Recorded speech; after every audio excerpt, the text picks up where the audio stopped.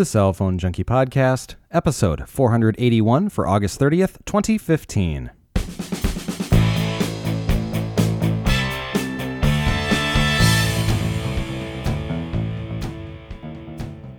Verizon finally embraces activation of non-Verizon devices. Apple announces its fall iPhone event, and how to choose a cloud storage solution. My name is Mickey Papillon. And I'm Joey Koppas. Brought to you each week by the Cell Phone Junkie podcast application, available now for Android, iOS, and Windows Phone 8 for $1.99. First up this week, AT&T began rebranding its iUsacell and Nextel properties in Mexico under the AT&T name starting this week. Moving forward, people who visit iUsacell or Nextel stores when buying AT&T Unidos service plans will also be finding themselves buying AT&T devices and services. So AT&T said the stores will be rebranding throughout the rest of the year and all should be converted by late 2016.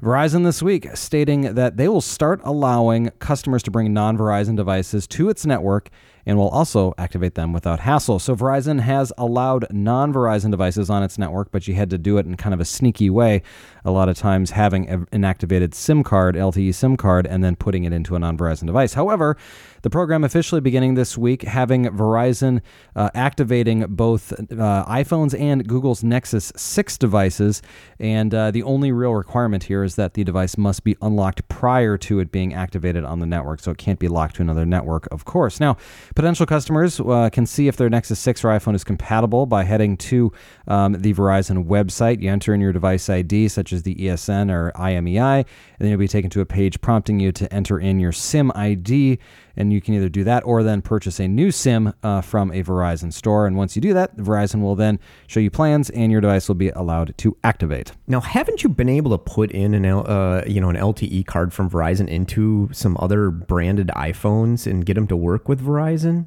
Yeah, you have. And I mean, I've done this both on an iPhone, although if you recall, I had this story about a year ago where I did this for somebody where I had a Verizon SIM and put it into a T-Mobile unlocked iPhone, and the problem was the phone itself didn't have the CDMA band, but I was able to get LTE and I was able to use data on it, but it didn't have CDMA in it, so I wasn't able to make phone calls because, of course, it was an older iPhone and didn't do voice over LTE for calling. But I also have done this now for a year and a half or so with an iPad that I purchased from T-Mobile. I had a Verizon SIM card that I activated and used that. I activated it on a Verizon iPad and then took it out and popped it into this non-Verizon iPad. Granted, all the iPads are essentially unlocked, so it shouldn't have been an issue, and it's not an issue. It works just fine. But Verizon deciding that they really weren't interested in supporting the device in the respect that they wouldn't let me activate the SIM card just with that particular iPad. I needed to put the SIM into another iPad to get it activated and then pop it out and put it in. So essentially, yes, they have allowed it, but now they're just making it easier for people to do this. Well, that's good. It's too bad it's not for more devices, but I suppose they have to start somewhere. Yeah, I guess that's a good point. Although, if you think about who's buying unlocked devices, I mean, the Nexus 6 makes sense. There's not that many of them, though. Obviously, millions of iPhones, almost 1 billion iPhones out there. There's a lot of people that are using these, and so there's a number of Android devices out there. They just had to pick one, and I guess this was as trivial as they could have been anything. So yeah, and of course, with the iPhone though, since they really are the same hardware across all the different, almost all the different versions are, in the U.S. with the exception of the iPhone 6 is the same one for all the Sprints and all those different bands. So yeah, it's the same device, so they should be able to support it. No reason that they couldn't. Again, I guess maybe that's the point, is that it's essentially the same radio stack in every device, every Nexus and every recent iPhone, so that makes a lot more sense. In Sprint news, they on Monday extended their direct-to-use service across the metro areas of Minneapolis, St. Paul, Orlando, Phoenix, St. Louis, San Antonio, and Seattle. This offers a visit to your home from a Sprint technician, bringing the store experience to you. Also beginning this week, people who complete a direct-to-you appointment will receive a free gift, such as the Motorola Bluetooth headphones that are out there from Sprint or the Harman Kardon Bluetooth speaker. Sprint also began a promotion this week going directly after rival AT&T, the company offering DirecTV customers who switch over to Sprint 12 months of free service. This includes unlimited talk, text, and up to 2 gigs of 4G data. They will also pay your early termination fee if you switch over, as well as any remaining equipment payments up to $300. Customers who will then be responsible, though, for the $36 activation charge and any monthly taxes or fees. Though once the 12-month promotion ends, you'll be moved over to a $50 monthly service plan for a single line. The free year of service does not include Sprint's international services, and data overages are charged at $0.015 per megabyte. The promotion will be available from August 28th through September 30th. T-Mobile clarifying its Band 12 support requirements for handsets this week, saying those that operate on its network will be required when using Band 12 to support E911 and Voice over LTE in order to be certified on their network. So they say they do this in the interest of consumers' overall experience and safety. However, they will not be forcing phone makers to support Band 12. They said every OEM has the option to support Voice over LTE and E911. It's their decision, and we hope that they choose to support the features and get certified on our network. It's an issue of safety. Handsets that include Band 12 but don't support Voice over LTE and E911 can run into roaming issues, preventing 911 calls from connecting properly. This came up with the recent announcement of the Motorola E, and the Moto E is discovered to not have Voice over LTE or E911 support. See, this is what, kind of one of these little sub-issues that you run into with devices and all these different LTE channels that they have. And some carriers have these bands, these frequencies, some phones don't, and while they kind of work, they kind of don't. But now that we're getting to the really complicated issue of Voice over LTE now, then the 911, then all of a sudden this starts making more and more, it starts getting more and more complicated again. As far, it seems like we start getting simpler and simpler and simpler, and then all of a sudden it quickly diverges again as they start, layering on new technology. And this is just one of those little issues that creeps up. Yeah, and it's, certainly it's not like you can't use the phone. It's just it's something that is now being supported and becoming a standard. And if you have devices that don't support it, then it just kind of becomes a hit or miss type of thing. And so it's not advised, I guess. So finally, in T-Mobile news this week, they added its network to the Competitive Carriers Association LTE Data Roaming Hub. Now, this gives members and their customers access to T-Mobile's LTE network for data roaming purposes. The hub is a collection of roaming agreements between small rural carriers and large national ones, such as Sprint and T-Mobile. The purpose, to give larger carriers access to rural networks of regional carriers and give those regional carriers access to metropolitan 4G networks of the larger carriers. T-Mobile has participated in the hub from a management perspective for some time, but has not yet contributed access to its own network. T-Mobile's network is relatively strong in urban cores, but lacks some rural coverage found by other national carriers. Cricket on Monday made a new plan available with offerings to additional countries throughout Central and South America. For only $10 a month, Cricket customers can add Colombia, Costa Rica, and the Dominican Republic, providing a 150, 100, and 100 voice minutes respectively, as well as unlimited messaging for text, picture, and video. For $15 a month, you gain various amounts of voice minutes and unlimited messaging for El Salvador, Honduras, Guatemala, Jamaica, Haiti, and Nicaragua. These options must be added to Cricket's $50 and $60 monthly plans. Cricket also improving its Canada plan. Subscribers to the $50 and $60 plans will receive unlimited talk and text to and from Canada when roaming for free. And Apple this week announcing that Apple Pay is now compatible with Pay Anywhere. This is a credit card reader in use with over 300,000 locations in the U.S. Apple will sell its newest version of Pay Anywhere terminals to merchants through its own stores. The deal expands the availability of Apple Pay, and they hope to see Apple Pay accepted at more than 1.5 million locations before the end of the year. In device news, Apple sent out invitations to media outlets this week for its next event coming up September 9th. The tagline this year reads, "Hey Siri, give us a hint." The event will take place at 10 a.m. Pacific at the Bill Graham Auditorium in San Francisco. Apple's September event is set to include the next generation iPhone 6S and iPhone 6S Plus hardware, as well as the long-awaited Apple TV update. Speaking of the Apple TV, the invite "Hey Siri" and the tagline reference very potentially the iOS-based version of the Apple TV that we've seen rumored here for a number of months. As for new iPhones, the expected major upgrades include camera improvements, possibly a 12-megapixel back camera, 4K video recording, and also a screen flash that helps to illuminate someone's face when taking a selfie, similar to how the Max Photo Booth application works. Also, Force Touch on the iPhone screens is also expected, though the extent of the functionality is still yet unknown. We're going to know a lot more about this within the next 2 weeks. So I thought, hey, that's, give us a hint. I thought, I'll try that with Siri, and it didn't work. And then later in the day, then it did work. It started giving snarky responses to that question.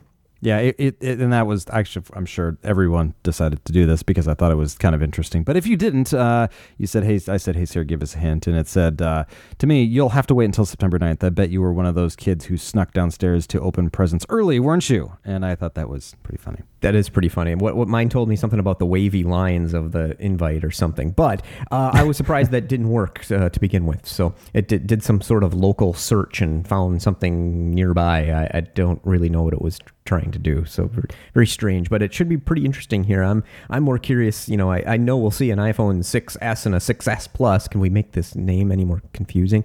But I am kind of curious what they're going to do for the lower end hardware, and if anything. It seems that I saw some more rumors this week that the colored versions, the 5Cs, are going away, that they're going to keep the 5Ss and also the 6s as kind of the lower end stuff. So if you want like the lowest possible phone, it's now the 5S, and your mid-grade phones are the 6s, and then now you get the 6 Pluses if you want to, or the 6Ss, excuse me, if you want to get some like the latest stuff. Yeah, and that makes sense because obviously they've done that for year after year doing that, and also the iPhone 5C is basically the iPhone 5, which is a 32-bit only processor, and they've gotten away from that basically entirely and required apps now to be 64-bit compatible, so you have to run 64-bit versions of the code, and it definitely makes sense to move away from that. The interesting thing is that with these new devices that keep coming out, I mean, we're really going to be here at the end of the line for the smaller size, the 4-inch screen, the 5S. How much longer are they going to continue to support this? I mean, I get it for this year, right? It's going to be at this point 2 years old, and that's fine. I mean, you can still sell that device, and it's going to be a very capable device for people. But unless they start doing some additional upgrades to the device, this is probably the end of the road for that size. Maybe or maybe not. That's the thing. We'll have to, of course, wait for next year to see what happens. Are they going to just continue the 5S? For a couple more years because of that screen size and because of the device size, or are they going to introduce a new model, the 6C or something like that, where it's the smaller screen size? Like they just updated the iPod Touch.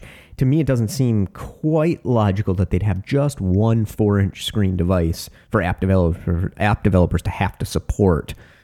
Just because of that one device. Wouldn't they have, if they would have thought that they're going to be introducing or eliminating iPhones of a 4-inch screen size, wouldn't they have just gone to the 4.7-inch screen for the new iPod Touch? That's a good point. I guess the other thing they could do is, are there ways to improve the internals? I mean, as sizes of different things are shrinking down, do they just create a new configuration and essentially use the same chassis for it, and in the same body as well? I mean, it certainly could make sense if they wanted to do that. Leave the camera is perfectly capable, 8 megapixel. It's not going to be as great as the newer stuff, but it doesn't matter for the low end device. So anyway, interesting stuff here. Again, September 9th coming up very, very soon. Just a week and a half away. Verizon Communications this week made Hum its car connected product available in the U.S. This was first revealed in January as Verizon Vehicle, which with an expected June launch. Hum is meant to bring online services to older vehicles shipped without connections built in. The module plugs into the car's diagnostic port and can diagnose mechanical problems, call tow trucks, and also other roadside assistance options, as well as allowing a technician to access the car's computer remotely to suggest potential fixes. Hum will later add turn-by-turn navigation, concierge services, and other connected functionality. It's compatible with over 9,000 models of vehicles released since 1996. The starter kit includes an application, a module, and a Bluetooth speaker, and it costs $120. Service for the first car is $15 a month. Verizon is, though, waiving the equipment costs in a limited time promotion, with people who add the service to 3 or more cars charged only $13 per car per month. In software news, users of Twitter on the desktop browser can now opt to receive notifications when they receive direct messages. Notifications are opt-in and will flash in the upper right corner of the browser when new direct messages arrive. Clicking on a notification opens the message in a messaging panel of twitter.com. Unfortunately, the function is not yet available in the mobile browser. Google Apps users will soon have calendar invites in events, that is to say, pre-populated thanks to a new feature headed to Gmail. Gmail will automatically add events to Google's calendar with flight, hotel, and other travel information it recognizes hitting a user's inbox. Google will go beyond creating events. It will include location details, directions, flight numbers, and check-in times.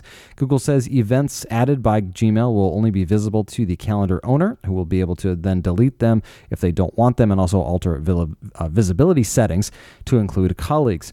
When it becomes available, Google Calendar users will be greeted with a card on their handset, followed by an email in Gmail explaining how it works.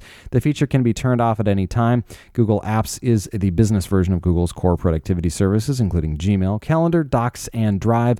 The feature won't be available to government users, however, and it's not yet being made available to normal users, i.e. of Gmail. The new functions will roll out to Google Apps users over the next few weeks. Facebook is trialing a smart personal assistant inside its Messenger application that will complete various tasks for users. For now, the assistant is called Facebook M and is claimed to be superior to competing products. They say, unlike other AI-based services, M can actually complete tasks on your behalf. It can purchase items, get gifts delivered for your loved ones, book restaurant reservations, travel arrangements, appointments, and way more. Facebook is testing M with a small number of people in LA, though Facebook didn't say if or when it would be expanding testing to other users, or if the product will actually eventually launch to everyone. M is a competitor to Apple's Siri, Google's Now, and Microsoft's Cortana. And Android device owners are about to see fewer Google-branded apps on their smartphones. The company changed its requirements, and phone makers are no longer forced to put Google+, Play Games, Newsstand, and Play Books onto their smartphones, according to sources cited by the Wall Street Journal. The change comes in response to an investigation from the European Commission conducted into Google's potential monopolistic business practices. Google has required handset makers to include a series of core applications such as Gmail, Maps, Calendar, and the Play Store. The list of required applications has grown over the years, and the EU saw the presence of these unwanted and unremovable apps as unfair competition to third-party options that do the same thing. Google has not commented on the matter officially. Questions and comments this week. First up is a comment from Aaron. He says, I just saw an ad for Metro PCS. They're touting a $30 plan with all taxes and fees included.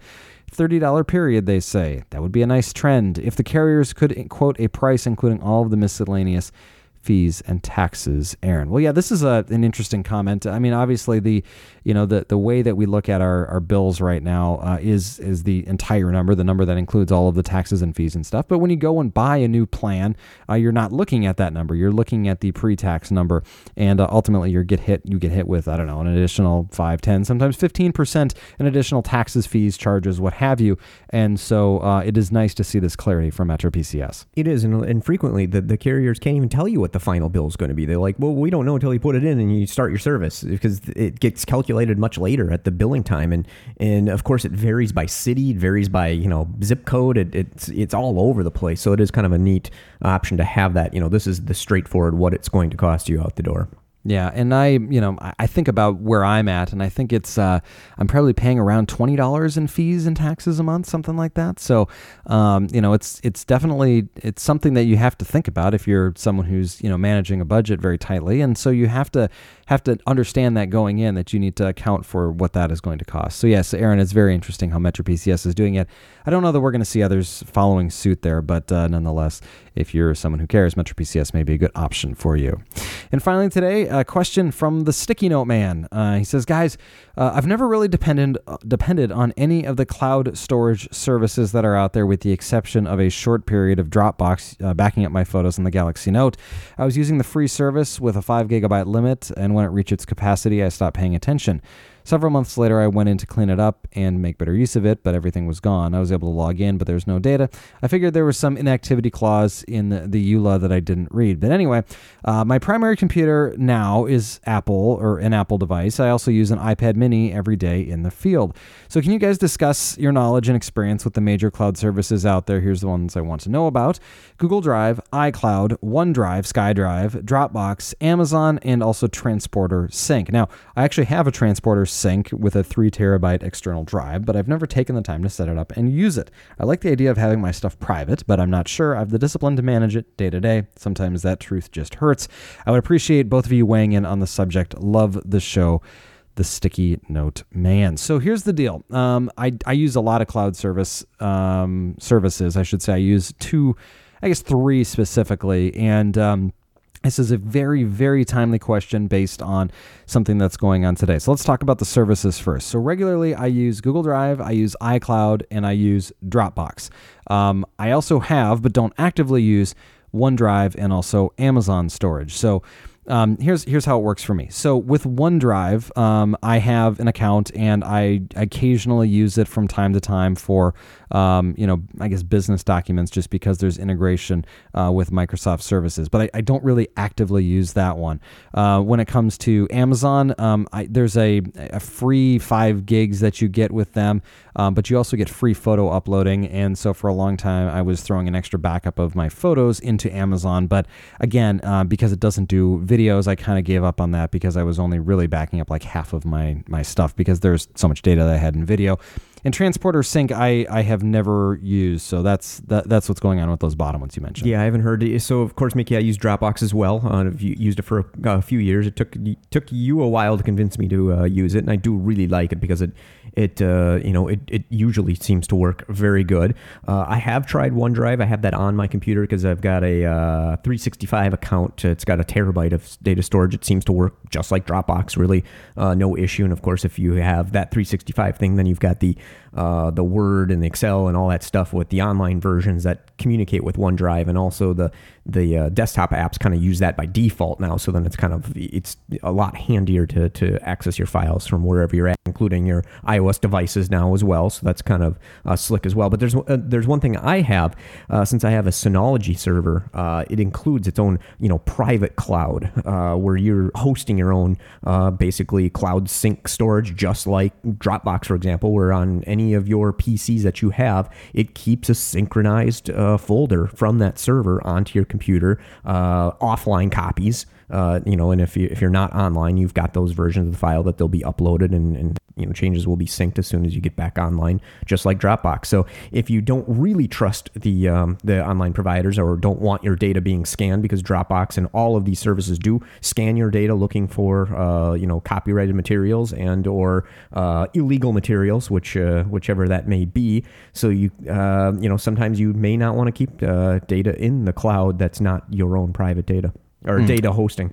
Yeah, and that's a really interesting point, is that whether or not you're paying for it, it's still being held by another company on their servers, and they're responsible in many respects for that data. And so they've got to make sure that it's passes the legality test, I guess is the way to put it. So just to kind of talk a little bit about how I use these different services. So Google Drive is kind of my primary drive cloud solution, if you will. So I use it for all of my documents, very much like how many people use Dropbox. I have all of them there, and that's for one specific reason, and that's because searching in Drive is very robust. So think of like how Google can search through your emails and pull up words and headings and phrases and stuff like that. It's the same thing if you store your files in Drive. It parses all that information. It has the index of it so that you can find stuff very quickly, which I do quite a bit.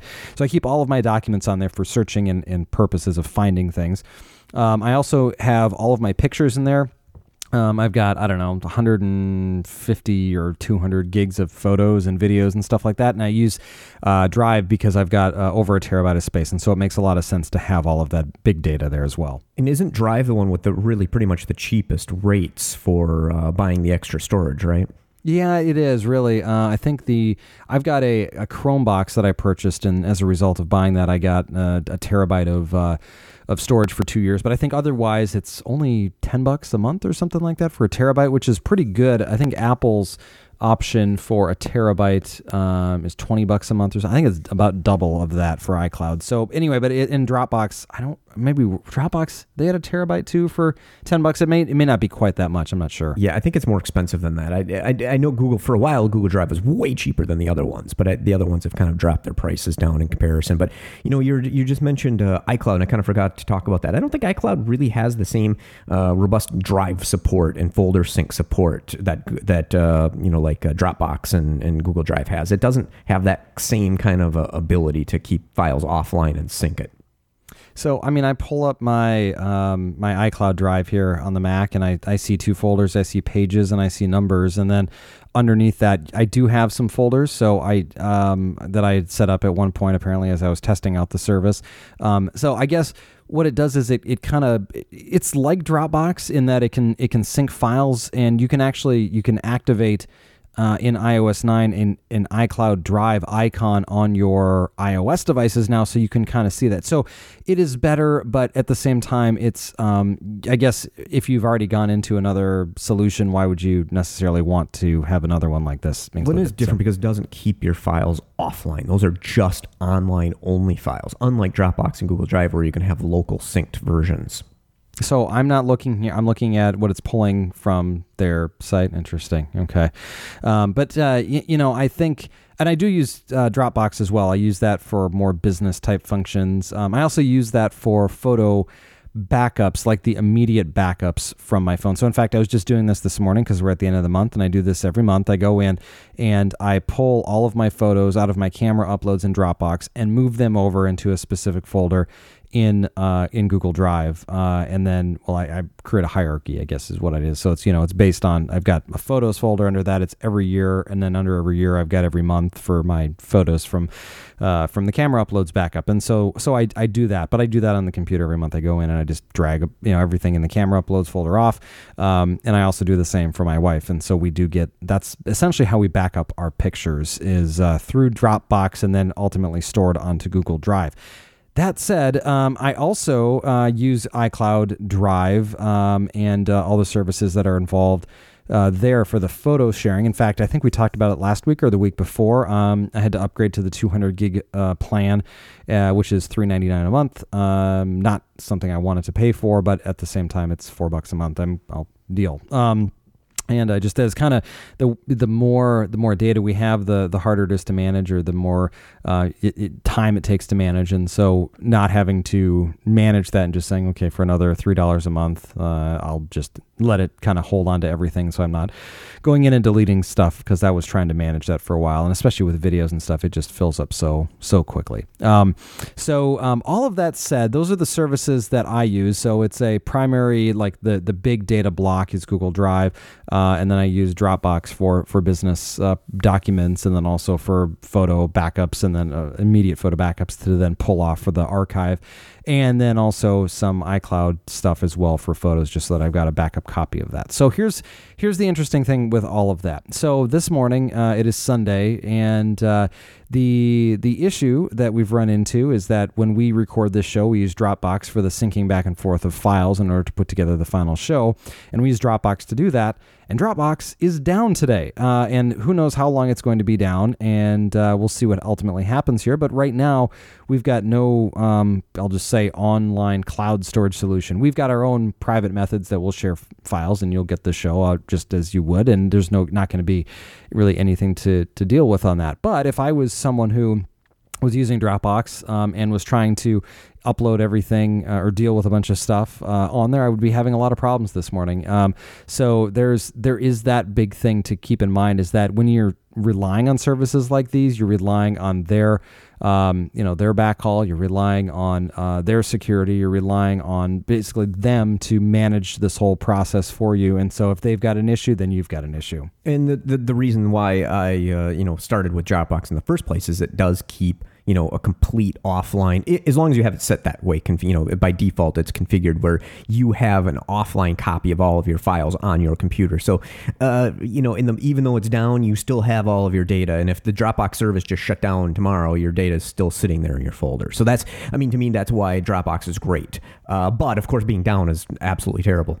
Yeah, and it's going to cause inconvenience for some people. And granted, it's a Sunday, so maybe not as much, but we'll see how long it stays down for, and ultimately, if this becomes a bigger, widespread issue. And of course, you expect after well over an hour of being down, you'd expect there'd be a tweet out from Dropbox saying that the service is down, but there's not. Interesting. I was just about to go and look at that. So no one has mentioned anything, huh? Nope. Okay.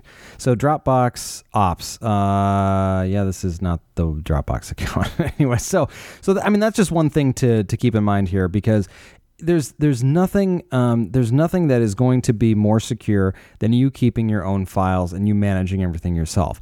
There's also nothing more unsafe than only having one copy of your data. And for those that have lost data in the past, it's just so imperative that you keep backup copies of all of your stuff, and you don't try and rely on one particular service or something that is going to be potentially prone to failure. You need to have multiple backups and multiple copies of your data. So just keep all of that in mind as you're putting this together in your solution, that you want to do something that's got some fail safes in it. So if something does happen, then you can still access and get to your data in some way or another. Well, that's it for us today. If you have any questions or comments, questions@thecellphonejunkie.com is our email address. Phone number is 650-999-0524. Send us in any questions or comments that you have. We'll get them on a future show. Joey, thank you very much, as always, for your time. We'll talk to you later. Thanks for listening. For more information about the stories you've just heard, visit us at thecellphonejunkie.com.